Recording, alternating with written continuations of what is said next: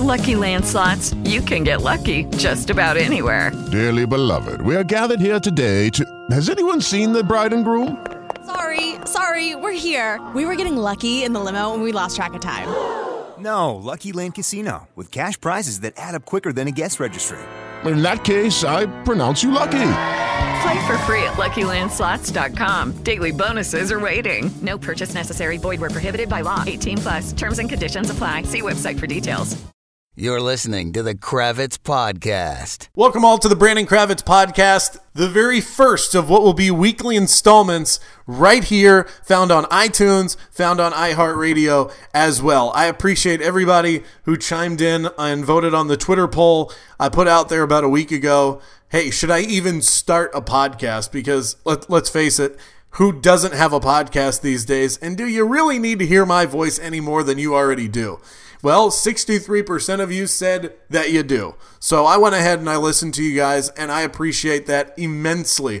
Of course, you can follow me on Twitter at Brandon Kravitz and follow along with the latest posts as well as everything that goes on in my mind throughout the course of the week. I'm not going to inundate you guys with every little detail about what's going to be on this podcast. It's pretty simple. What's going to be on this podcast is what I find interesting. And I think that there are a lot of people out there, and this is one of the reasons why I wanted to start this, is that there are a lot of people out there that share in my interests, whether it be in the fantasy football world, pro wrestling, the psychology of sports, the financial aspect, and the things that generally I find myself most intrigued by are the things that I'm going to share with you guys. And you'll get to hear my perspective on that once a week for about an hour. I mean, I'm never somebody that's going to overstay my welcome. Whether that be you inviting me to your home or you downloading my podcast, I'm not going to make it something that lasts 3 hours where I'm just rambling on for no good goddamn reason. It'll be something that I think is economical and something that I will always intend to be entertaining at the end of the day. So I hope that you find it to be that. I hope that I can provide that for you, a different outlet to hear something that may be different or more up your alley as far as what you want in a sports podcast. Without any further ado, let's get into our very first topic. Now, I know a lot of you may be thinking out there, well, haven't we had this conversation a million times? The answer to that is yes, but the NCAA tournament, the basketball tournament, reignited a spark in my mind. Okay, so I'm thinking about UCF as I'm watching this tournament go along, and obviously college football not set up in the same way that college basketball is, where you've got essentially 64, 68 teams that are allowed in the tournament. That means you've got schools coming from conferences that none of you have ever heard of, coming from the Missouri Valley Conference, coming from wherever the hell UMBC came from, that are able to at least test their might, test their mettle on the court, on their version of the field in a playoff type setting. Now, when you see this happen, where you've got quote unquote lesser talent going up against the big boys, going up against those big time schools like the Virginias, like the Arizonas, like the UNCs of the world, we expect to see them crumble, right? That's what the committee would tell you, that that's exactly what's going to happen, except we know that that's not the case because you watch college basketball for the last 4 days, the last 5 days, whatever. And that's not what happened. UMBC beats Virginia. Buffalo. Who? Buffalo beats Arizona. All anybody could tell me is that DeAndre Ayton, he's an NBA talent. He's going to be the first pick in the draft. Yet that guy can't overcome Buffalo. Okay? So let's go back to UCF for a second. What does this mean for UCF? This means that their claim to be national champion has never been more validated than if you're watching the NCAA tournament. Their claim to be national champion is what? Essentially them saying we're the best team in college football. And how can anybody legitimately dispute that when you've watched college basketball and you've seen these teams that are called the best? I mean, Virginia wasn't just number one in their region. They were number one in the country heading into the NCAA tournament. And what happens? They get ousted by a 16 seed. They didn't win it on the court. You don't just hand people championships. You have to actually earn them. Now, in this situation, in this setup that we have right now in college football, that's exactly what you do. You hand 4 teams an invitation to a college football playoff, and then you say, battle it out. And we're going to say that one of you is the national champion of the sport, when that's inaccurate. But that's beside the point. You say these are the 4 teams. That's a committee of people that don't know sports any better than you and I do. They're the ones deciding who the champion is. The champion is not decided on the field. So if UCF wants to stake their claim and say, we're the best team in college football, how can anybody legitimately dispute that? When we're watching college basketball and the teams that we were told from the beginning are the best teams in the sport can't even get out of the damn first round. And it all comes back to this. Danny White says, we're national champions. Fans backed him up, said, yes, you're right, Danny, we're the national champions. And it's all just phrasing, right? That's the polarizing term that gets UCF all the mentions, the impressions that they've had on Twitter, on Facebook, on Instagram. It's incredible how viral that movement went. And why did it go viral? It went viral because of the phrasing. National champions. Well, you're not the national champions. How dare you say that? Well, essentially all UCF is saying is we're the best team. But if they went out and put a foam finger on and said, we're number 1, nobody would give a damn. But because UCF puts their balls on the table and says, we're the national champion of college football, it gets everybody all riled up. To the point where now Alabama's athletic director tweeted out something when Alabama's women's basketball team beat UCF in the NIT. Their athletic director takes a shot at UCF. Well, we're not going to have a Disney parade. Great. Keep talking about them. Go ahead and keep talking about them. Kirk Herbstreit, who said, well, you know, I wish UCF would just stop trumpeting this national championship stuff. It's hurting their brand. No, every time you and your brethren, Kurt, you tweet about UCF, you're helping their brand, because that's exactly what they did. They branded themselves the best team in college football, and if you're watching the NCAA tournament and you see that maybe committees and people who make up rankings aren't always right, the best teams according to the experts don't always win, then your claim at a national championship just became a whole lot more legitimate. Other stuff. Don't be that guy. Now look, I don't claim to be any kind of a life expert, but I guess my point would be this. Neither are you. And haven't you noticed that it's usually your friends on social media whose lives are the biggest mess who do this the most? I'm talking about Inspirational Quote Guy. Now, you know who I'm talking about, and if you don't, it's probably you. Inspirational Quote Guy thinks he's some combination of Gandhi, The Rock, and Richard Simmons in their prime, all rolled into one. Who are you kidding? The answer is likely nobody. Sure, your post gets anywhere from 15 to 75 likes, but that's only because people that like it like the general concept of what you're posting, not the fact that it's coming from you. Because whether you like it or not, and whether you realize it or not, you are not one of the great philosophers of the 21st century. Let's get back to sports. Sometimes I get a good feeling, yeah. The New York Jets shook up the top of the NFL draft this past weekend, completing a blockbuster trade with the Indianapolis Colts that puts them in better position to select a potential franchise quarterback. At least that's what we all assume they're going to do. The Jets moved up 3 spots to number 3. They were sitting at number 6, and they moved 2 second-round picks this year, number 37 and 49, and their second-rounder in the 2019 draft, to the Indianapolis Colts. So they move up to 3, and the Colts then slot back to number 6. We'll start with the New York Jets because it's their folly that has the national media freaking out. Is it bad? Yes, and for this reason. The New York Jets have clearly identified that we want to draft a quarterback. And if you've decided that you want to draft a quarterback, to move up 3 spots from 6 to 3, if this is the final move that they make, to move up 3 spots only guarantees you possibly the last guy on your list if you have a list of 3.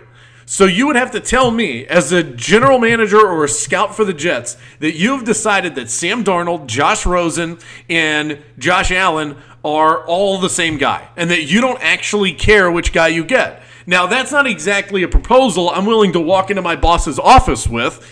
Yeah, boss, no, we're just good with anybody that falls our way. So we just thought we'd land somebody. Well, that's a terrible pitch. Now, it is possible that they feel that way, but again, if that's the end game, to me that feels like an error, and it feels very Jet-like, right? Well, here's the other side of it, is that At least they moved up. At least they moved up to get a guy. You already signed Teddy Bridgewater in the offseason. Josh McCown's still there for whatever that's worth, and it's not much, though he had a good year last year. You moved up, and at least you're identifying that we're going to get a guy, and maybe this is a year much like we thought, and again, it didn't work out, but the year that Peyton Manning came out, it was thought that there are two quarterbacks. You got to get one of the two, Peyton Manning, Ryan Leaf.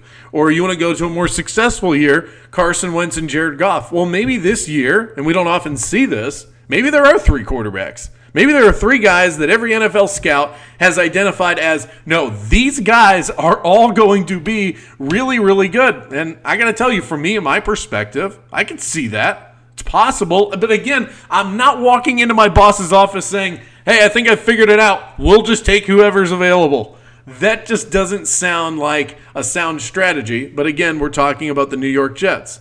So the deal, I mean, they sent over 2 second-round picks for this year and a second-rounder next year. I'm going to let them slide on the second-rounder next year. And again, this is where, if this is the case, where you got three quarterbacks that are really that damn good, giving up 2 second-rounders to move up to a spot that guarantees you're going to draft one of those players is really not that bad.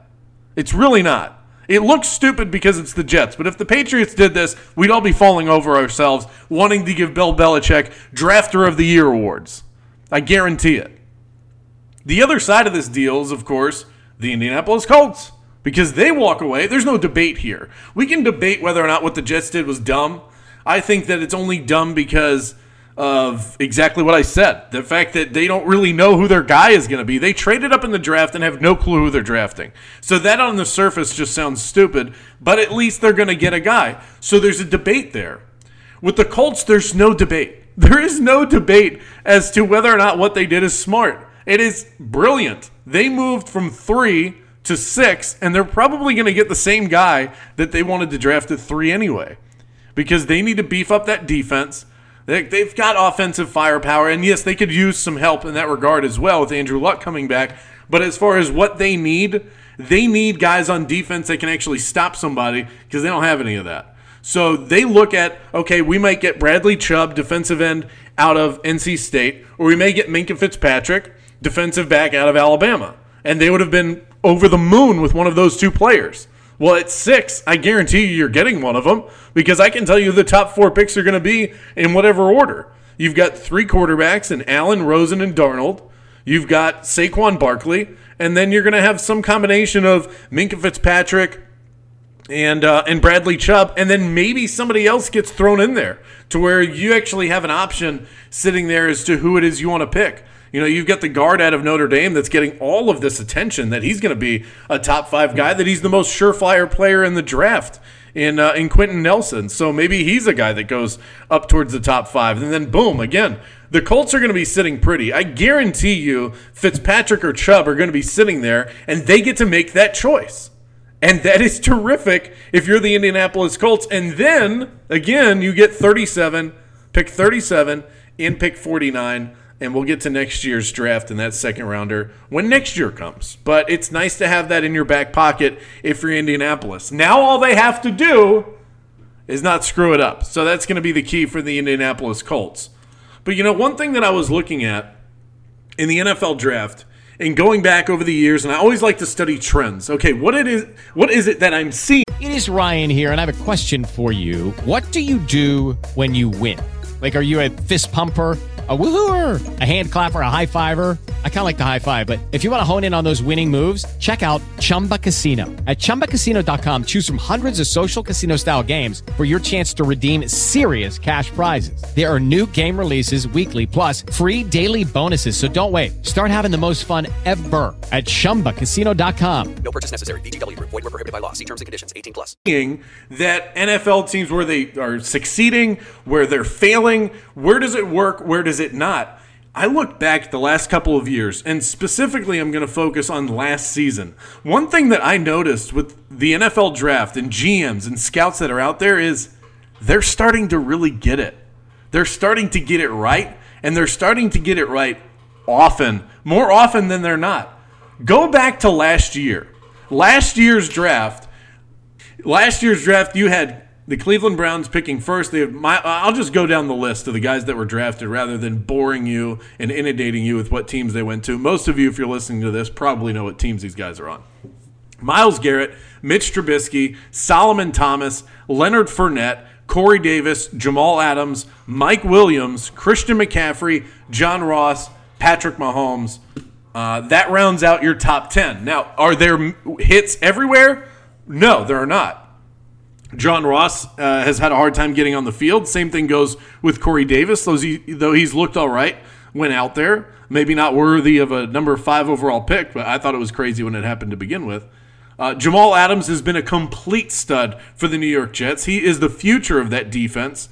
Patrick Mahomes, we haven't seen a lot of him, but he's set up for success right now, and the guy, when we saw him in a very short period of time, he looks like the real deal. Now he's got Tyreek Hill and Sammy Watkins, and with that arm, he can throw the ball down the field. There's no question about it. That's going to be a scary offense to stop. Christian McCaffrey was one of the best rookies, period, and one of the best rookie running backs that catch the ball out of the backfield that I've ever seen in his first year.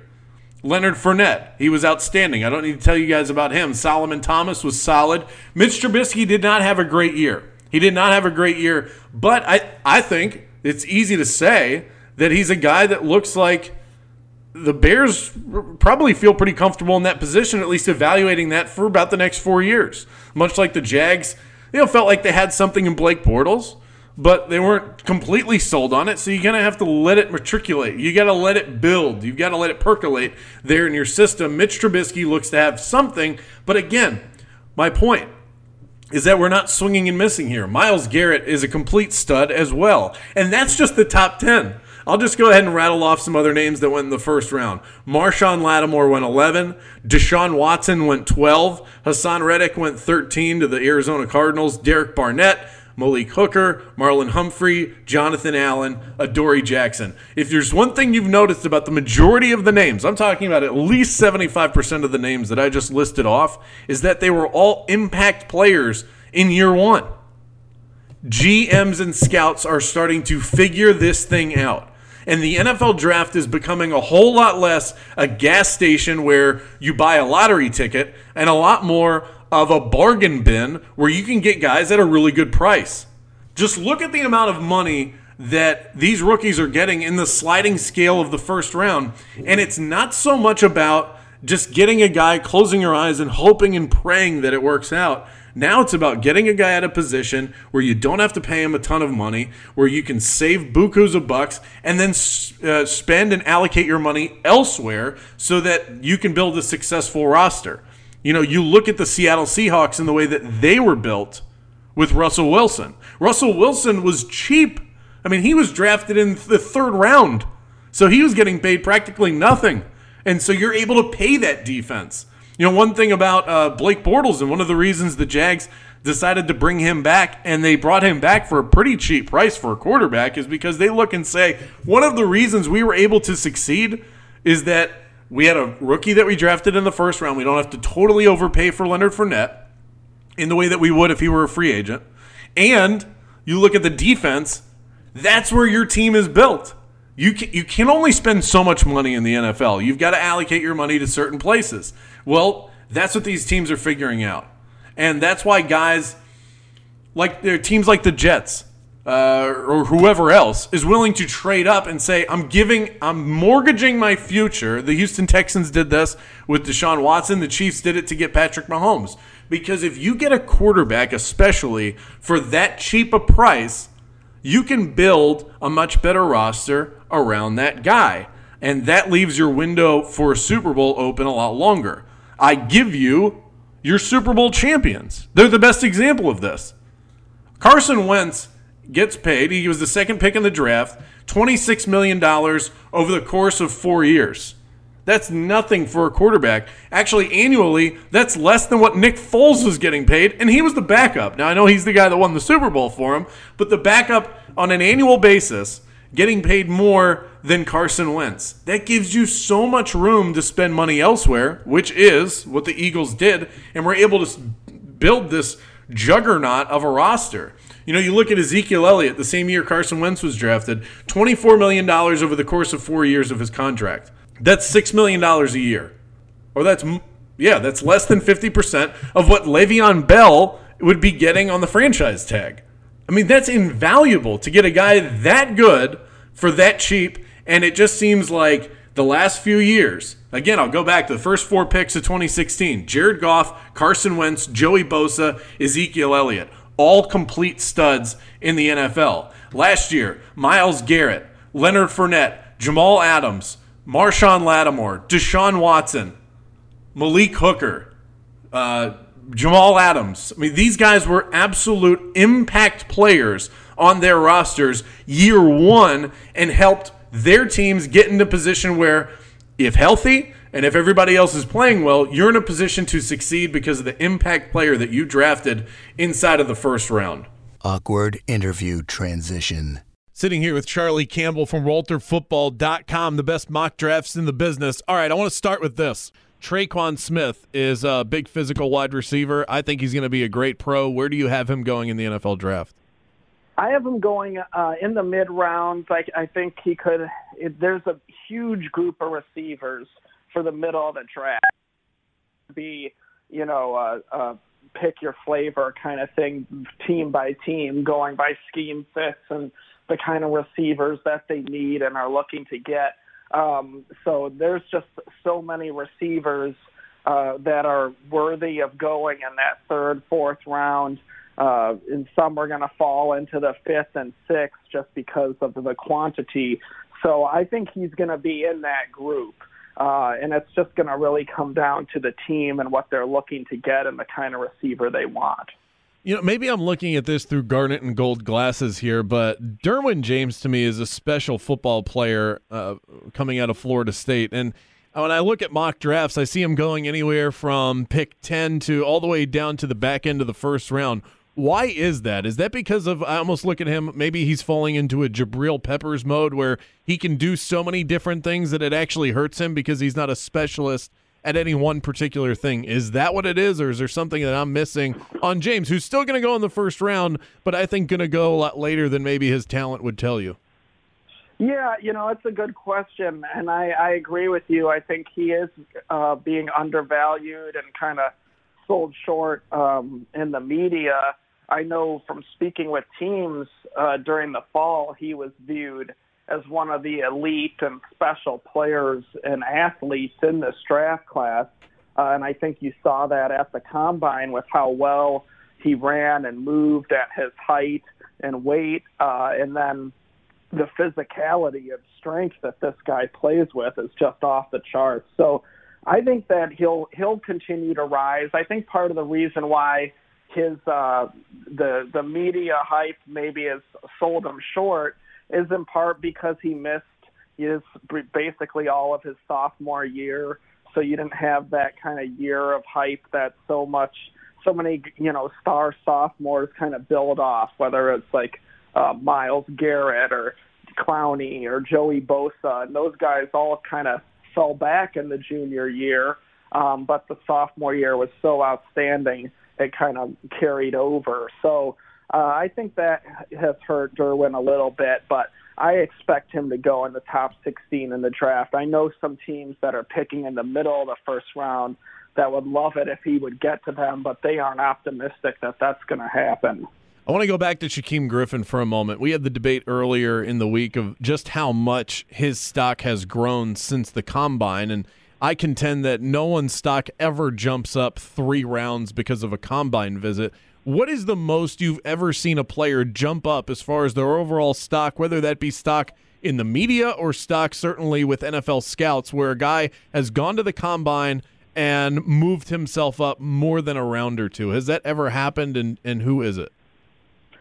No, I've never heard of it happening more than a round. I think a round is still a big jump, but I've never heard of a player going from, say, a fourth-round pick all the way up to, a second-round pick or in contention for the first round or anything like that. So, but, players going up a round, that usually you have a handful of guys each year that go up or down around in the combine and pre-draft visit process. And some of that stuff are things that we don't see outside of teams, and that's in the meeting room. And you have guys who really bomb in the meeting room and guys who really cause the coaches to fall in love, and the teams really start valuing the player higher because of the coach's influence. So even though a lot of the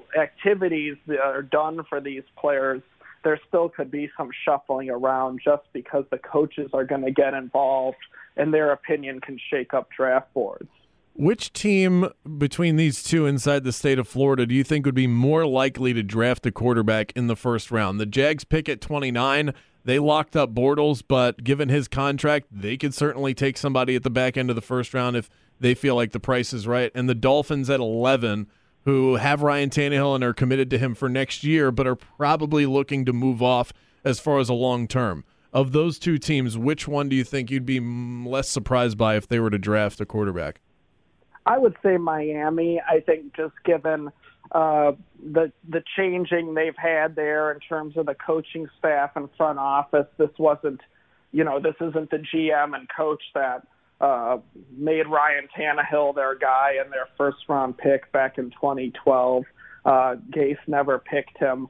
So, and given the contract and the ability to get out of it, where they're picking in the draft, they're going to have some quarterbacks get to them, whether it's Baker Mayfield or Lamar Jackson, or maybe one of the other three has a slide. As we've seen, quarterbacks can have slides in the draft too. So I think Miami is just more in that position. I think Jacksonville, if they were picking higher, it would be a consideration, but I think where they're picking in the first round, being so late from going to the AFC Championship game, it's unlikely that any of the 5 first-round caliber quarterbacks are going to get there. Well, that does it. That's episode 1 of the Kravitz Podcast. Next episode drops next week. Be sure to subscribe on iTunes, and the iHeartRadio page will be up any day now. Follow me along on Twitter as well. It's at Brandon Kravitz. Until next time, guys.